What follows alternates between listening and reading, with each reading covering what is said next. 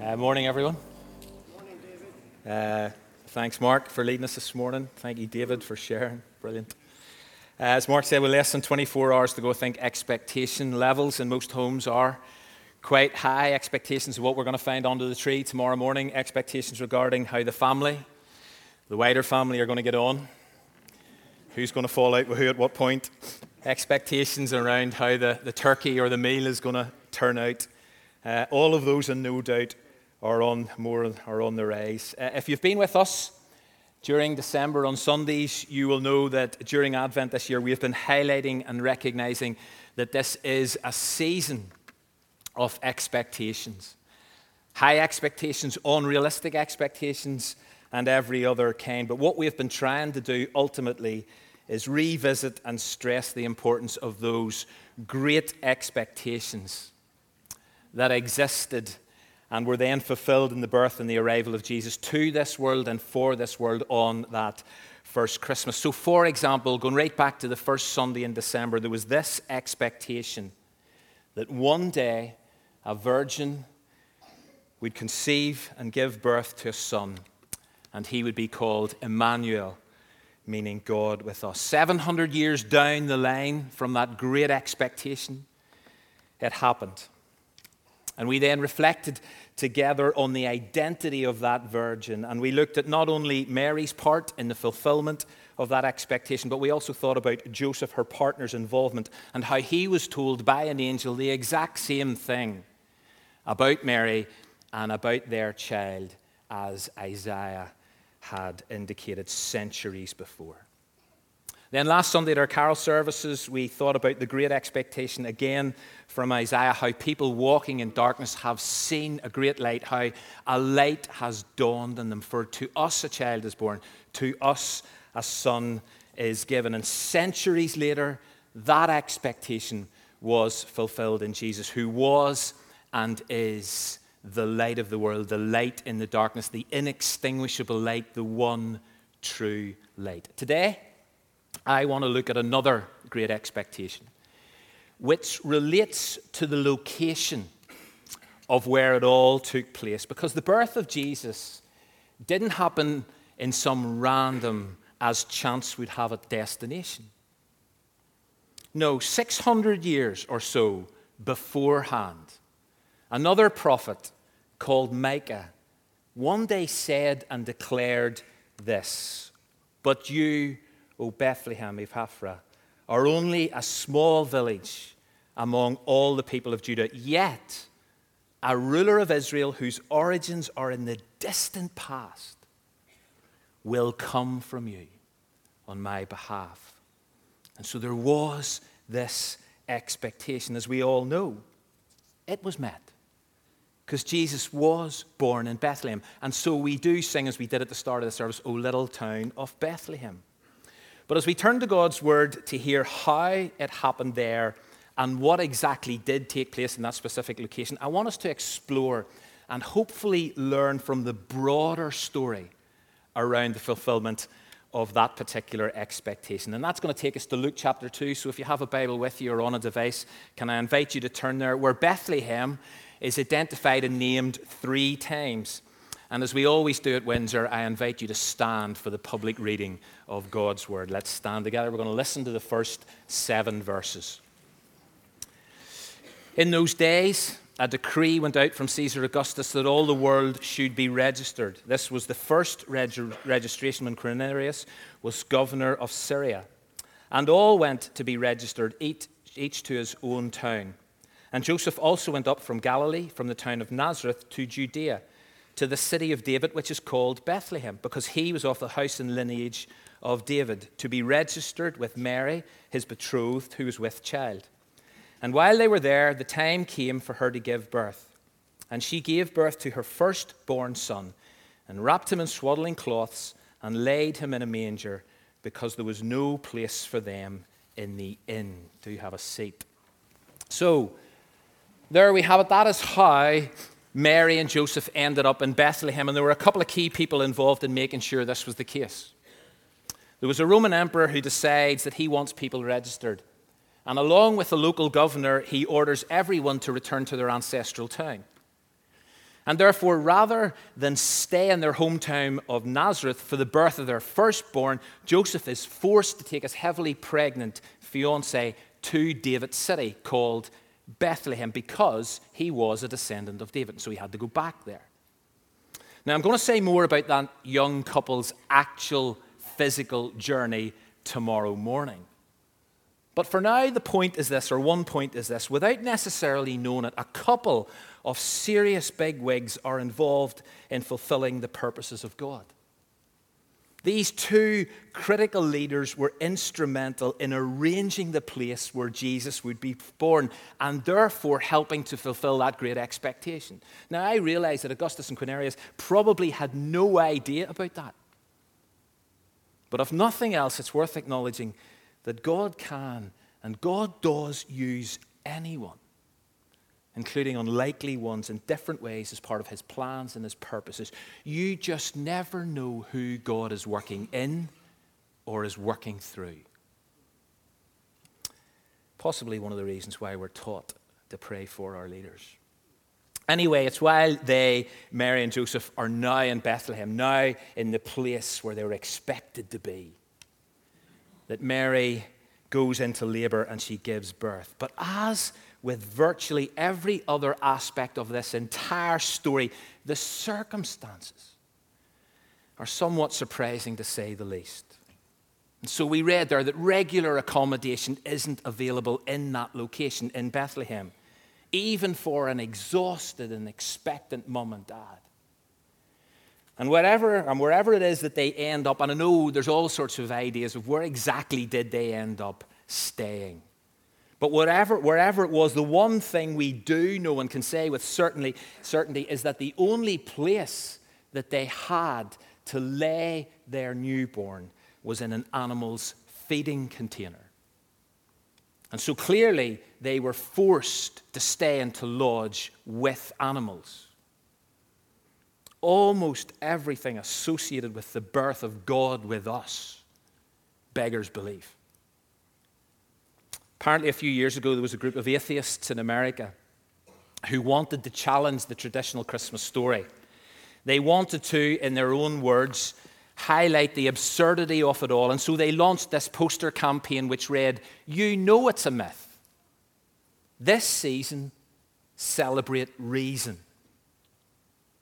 Now, at one level, when you read so much of the Christmas story, you have to kind of admit that it is unreasonable. I'm not for a second agreeing with the myth accusation, but I do get the fact that so much of it is beyond reason. Doesn't make a lot of sense. Like, if this really is who the Bible claims it to be, if this really is who we believe it is, this is God. This is God in the flesh. This is the Messiah. Should he be born in such highly dubious and confusing circumstances to a virgin, to a poor young couple in some dead-end town amongst animals, and with his first bed and his first cot, a food box? You can kind of see where this group in America were coming from. But for me, it is these very unreasonable, surprising, quite honestly absurd realities that makes the story so captivating, so arresting, so powerful, so genuinely believable. Anyway, that great Micah expectation is fulfilled. From 600 years previously, he'll be born in Bethlehem. He has been. But as we read of the next two references to this location in Luke 2, if you have your Bible open in front of you still, the kind of surprising, unreasonable revelations associated with the birth of the child in that place, they just keep coming. Because, and Mark hinted at this in his prayer, because the identity of the first people to receive the birth announcement, who became the first people to visit this newborn, who became the first people to share this earth-shattering, life-changing news with others, their identity gets revealed to us, and again, it beggars belief. It's shepherds. The unreasonableness of the first Christmas just keeps giving. They are the first to receive, visit, and break the news. And I know we know this, and Mark hinted at it in his prayer. But they weren't really the kind of people anyone would have entrusted with anything, never mind all of what they were entrusted with. And so someone writing, and I've shared this before, but someone writing said this: at this time in history and in this context, shepherds stood at the bottom rung of the Palestinian social ladder. They shared the same inevitable status as tax collectors and dung sweepers. Some shepherds earned their poor reputations, but others became victims of a cruel stereotype. The religious leaders, they maligned the shepherd's good name. Rabbis banned pasturing sheep and goats in Israel, except on certain desert plains. To buy wool, milk, or kid from a shepherd was forbidden on the assumption that it would probably be stolen property. Shepherds were officially labeled sinners, a technical term for a class of despised people. And I've already made the point that God can and does use unlikely or unexpected people to fulfill his purposes. And so much of the Christmas story includes these kind of characters. And yet, as I say, that's the beauty of it. And for those of us who sit here this morning, you don't feel worthy, who constantly look around, compare yourself to others and feel less than, who can't imagine, why would God include or use me? The Christmas story and the people involved stand as a classic and a constant reminder that we must never, ever limit what God can do with, what God can do through, and what God can do in anyone. Shepherds, the first to hear this breaking news. And how they hear it, again, is exceptional. It's unreasonable. They hear it from angels. But given the fact, as we've discovered, and Alison was reminding us this on Wednesday night, angels are all over the Christmas story. But despite that, I'm not going to dwell on them. But it's their message I want to look at again. It's their epic birth announcement that I want to repeat, which needs to be repeated, not just this Christmas, every Christmas. It actually needs to be repeated all the time. If you still have your Bible open, look at verses 10 and 11 of Luke 2. Do not be afraid. I bring you good news that will cause great joy for all the people. Today in the town of David, a Savior has been born to you, and he is the Messiah, the Lord. There's Bethlehem mentioned again. There's that great expectation fulfilled. But that aside, it's the rest of this, and it's a relatively short announcement, but it communicates, it reveals, it clarifies. Why is this time of year so significant? Why does Christmas matter so much? There it is. There's why.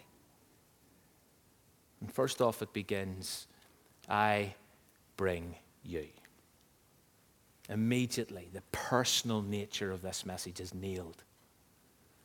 And for whatever reason, as I say, these shepherds are the first recipients. They're involved. They're included. But as we quickly discovered, it's not only for them, but it definitely is for them. It's personal. It's for you. And it still is. Whoever you are, this is personal to you. And then secondly, it's good news that will cause great joy for all the people. And therefore, before these guys even hear what the good news is, they hear the nature of it. And they discover that it's not limited to some people, certain people, few people. I have no doubt that just like the rest of us, these guys were sick and tired of hearing bad news. Constantly hearing bad news that caused and created despair amongst so many, and therefore the prospect of good news that will trigger great joy for everyone, surely that must have set their pulses racing. Or at the very least, it grabbed or held their attention for a second more, and then the message comes. I bring you good news. It's for all people. Here it is. Today, in the town of David, a Savior has been born to you. He's Messiah, the Lord. At the heart of this good news is the announcement, is the breaking news that a Savior has been born. A Savior, a deliverer, a rescuer, a liberator. And for many people, these shepherds included, they'd been waiting for this. They'd been anticipating one. They'd been expecting someone like this. And now they've been told, he's arrived. He's come. Today. This is a real-time live event for them. But we need to remember and realize is that what happened on that particular day is still as relevant and as real to us today. Today. It's still today. And therefore we need to keep the expectation alive. And I'll come back to that in a second. But Savior, Liberator, Rescuer, Deliverer of what? And from what? Well, given the baby's name, or one of his names, which we have discovered that his dad was told to give him, we don't have to wonder of what or from what. And you are to give him the name Jesus, because he will save his people from their sins. So Savior of what? Savior of his people. Savior from what? From their sins. You see, everyone needs a Savior, because everyone sins. Everyone is a sinner. But the good news that will cause great joy for everyone is that the Savior, our Savior, has been born. And again, notice the last two words, born to you. If anyone thinks the good news message of Christmas is irrelevant, please think again. Now, whether you accept that, I recognize this, whether you accept that you're a sinner, and I know it's not popular teaching to say that, but whether you accept that, whether you accept there's a Savior, whether you accept that that particular Savior was born to you, well, that's your shout. That's your call. That's your decision. But please, all I can say is, please know he's been born to you. And the announcement didn't end there, because the Savior's identity was further revealed, as we heard. He's the Messiah. He's the Lord. And again, people had been expecting the Messiah to come. They'd been longing for him, waiting for him. And God promised he would. And now these shepherds are informed that lying down the road in a food box, wrapped in cloths, is the Messiah, the Christ, the Anointed One, the Lord. Again, sounds unreasonable. Like, really? That's where he is? That's what he is? Sounds unreasonable, but this is the Christmas story. This is the good news. So how do the shepherds deal with it? How do they respond? Verse 15. The shepherds said to each other, let's go to Bethlehem. Let's see this thing that has happened, which the Lord has told us about. I find it interesting how the shepherds realized it was the Lord who had spoken to them. Because actually it was angels. Angels had been messengers and mouthpieces, but these shepherds knew a word from the Lord when they heard it, which is fascinating. So they know it's from God. And so they decide to go and see what they've been told. Do you and I know a word from the Lord when we hear it? Do you and I know a word from the Lord when we hear it? And if we do, what do we then do with it? Well, these shepherds go and see what they've been told, and obviously they're not disappointed. They discover that God's word is in fact true. God's word does stack up. God's word is dependable. God's word is reliable. And so having gone to see, they then go to tell. They go to tell others who this Jesus is. They go to tell others what the angel has told them about him. And so what we can only assume is that they go and they tell others that a Savior has been born to you. He's the Messiah. He's the Lord. But that's not all they do. As we read, or as you read, if you read on chapter 2, they head back to work. They just go back to their day jobs. They just go back to life. But they go back now glorifying and praising God for all they've heard and for all they've seen. And again, it's all about Jesus. The shepherds might have been the most unlikely people to be the first to receive the good news, first to visit the good news, first to share the good news. And maybe for some, I know that fact alone adds again, as I say, to the unreasonableness of this story. It just does not make sense. But on the other hand, what it ultimately reveals is that the birth of Jesus, Christmas, really is good news for all people, irrespective of position and profile, irrespective of circumstances and context, irrespective of background and behavior, irrespective of reputation and religion. And therefore, I invite all of us. I invite all of us to respond like the shepherds, to hear, to discover more about who Jesus is, to see him for ourselves, to tell others about him, and to just live lives of worship to God. And in a few moments, Mark is going to come and lead us in communion, where we have another chance to hear, where we have another chance to see, actually see in physical elements, the body and blood of Jesus. We have a chance again to proclaim, to share, to proclaim his death until he comes again. And we have a chance in a few moments to worship. Not just with our lips, but from our hearts. I mentioned earlier in passing that we need to keep expectation alive. Now, I know the great expectations we've been looking at during Advent have all been fulfilled. But this story, this Jesus, is still our greatest expectation right now.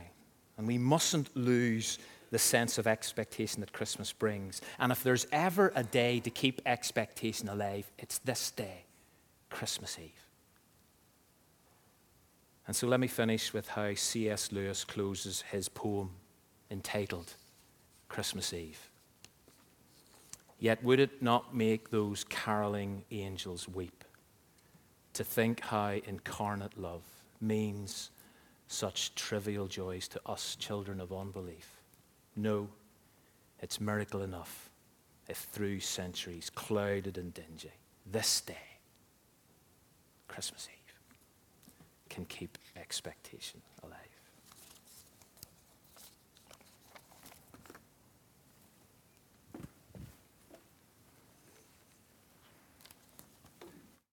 Let's pause for a moment and just let those words ruminate. Allow God to speak to us.